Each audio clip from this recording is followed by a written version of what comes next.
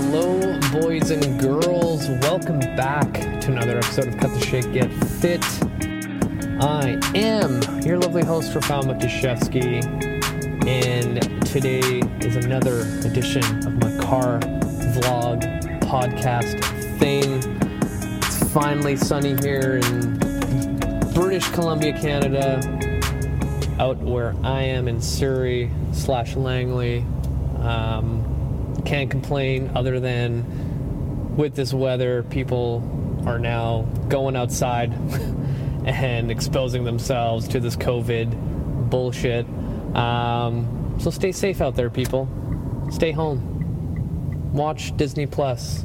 Go watch Sleeping Beauty, Pocahontas, Mulan, all the classics to lift your spirits up and have you glued at home while watching this or listening to this. I'm going to do some shout outs, but I definitely forgot the cities, but I have the states. So the number one state listening to my show right now is California. Shout out to everyone in California. I absolutely miss Disneyland. I really want to go, and I'm hoping that Bob Iger, or Iger, however you want to say his name, comes back with a vengeance and figures out how to get Disney back on track and opening up their parks. Number two, we've got the state of Illinois. Shout out to everyone out that way listening to my show. Super awesome. And number three, the state of New Jersey. Shout out to everyone in New Jersey. By the way, naming all these states reminds me of I challenged my wife, well, we worked as a team to try to name all the 50 states. And I think we got up to like 37. And the rest we just couldn't remember. But then when we looked up all the answers, we were like, oh, Delaware. How did I miss that? Right? So all those small ones out on the East Coast and the Midwest, we just couldn't remember. So all the Canadians listening, or even all the Americans listening, try to sit down and name all the states without looking at a map. I think that would be a good challenge. The other good challenge, though, is Einstein's riddle, where you have to figure out the 5 houses, what color they are, what drinks the 5 people live in their drink, what pets do they have, and things like that. My wife and I did that and were able to figure it out. So definitely a good thing to play around with during this time, where if you're staying at home, have nothing to do, it's definitely a good exercise to try out. So let's get this show on the road. A topic I want to cover today is judgment. And it came to me the other day, and I was just thinking about how important it is not to be judgmental to yourself when it comes to fitness and health, right? If you think about it on a daily basis, I think all of us are judgmental to our core. Before this whole COVID thing, imagine if you were at the mall and you see someone walking by, how quickly you judge that person based on what they're wearing, how their hair is, what kind of shoes they're wearing, how they walk, how they talk, and how they present themselves. It's pretty scary how that happens, right? I don't know if men or women do it more often, or it just depends on the situation. For a woman, you look at everything the woman is wearing, the size she is, how tall she is, we judge like crazy. And I think for guys, when they're jealous or their ego kicks in, they start judging the crap out of other dudes, right?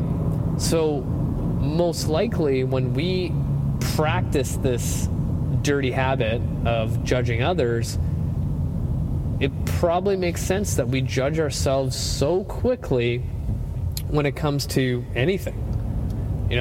Think about all these times where you don't believe in yourself because you're already judging that, I'm probably going to fail, I'm probably not going to do well, I'm probably going to do X, Y, and Z.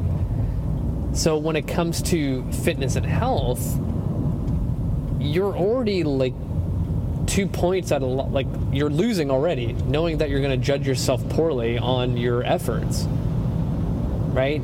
The moment you start training and start following a healthier routine, you're going to start looking at yourself in the mirror, and what are you going to do? You're going to judge every single inch of your body.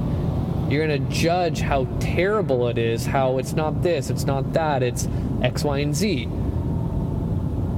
Like, really think about it. Every time you have to measure up on your health, you're going to judge the shit out of yourself to the point where everything you're doing comes into question. So if you self-assess yourself in this situation, maybe you'll have the self-awareness to be like, holy shit, every time I wake up and look at myself in the mirror, I'm like, oh my God, like my neck is too fat, my waist is too big, my thighs are way too big, my ankles are too fat. Which, by the way, side note, I had a client who was prepping for a figure show and she complained that her ankles were too fat. I'm like, everyone's ankles, unless you're like 300 pounds, are really freaking lean. Like, if you go grab your ankle skin and not even fat around your ankle joint, like the malleolus, like it's skin and bone. There's nothing there. So for me to hear a woman that was like probably 12 or 11 body fat percentage at the time to say that her ankles were fat, I was like, what? Right? So that's an extreme example where the sport of figure and bodybuilding is based on how you look, and people judge you on that, right? So yeah, we need to give ourselves a little bit of breathing room on this kind of stuff. If we're hardwired to judge ourselves, like, there's no hope. You take a person that used to be overweight, that had lost like 80, 100 pounds, and you tell them that, oh my God, like, you look amazing, you did this and that, they will most likely, probably 99% of the time, be like, yeah, but like this doesn't, is not lean enough, or like I wish I lost, like I need to lose another 10 pounds. Like, it's never good enough. Like, when is it good enough? Right? Like, when is it? And I think a lot of people end up thinking that in order to be successful at this whole weight loss thing, you need to look a certain way. And we always end up thinking that it has to be that six-pack shredded person on a magazine cover in order to be successful. But if you think about it this way, that those people are like the 1% of the population that train. And remember, you got to think about it this way, that they get paid to look like that. That's their livelihood. So hell yeah, they're going to want to look like that a lot, right? It's equivalent to like, hey, I like to play basketball in my free time.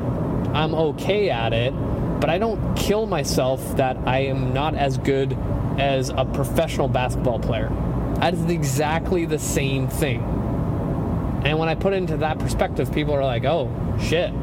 So now their mind set changes a little bit to a different version of what success actually looks like, right? So if everyone was hard-pressed that they're not as good as a professional basketball player when they play, and they practice, and they don't get any better, but their skills improve a little bit, they're better than most of the people they play with, like, and they still are not happy, and they're like, fuck it, I'm gonna stop playing basketball, I'm never gonna do this again. Like, it seems ridiculous, right? But those are the expectations when it comes to fitness and health. Like, if we don't look a certain way, and most people who are thinking successful, aesthetically pleasing and looks are what a magazine cover looks like, or how, Chris Evans looked as Captain America, or any of those actors and actresses,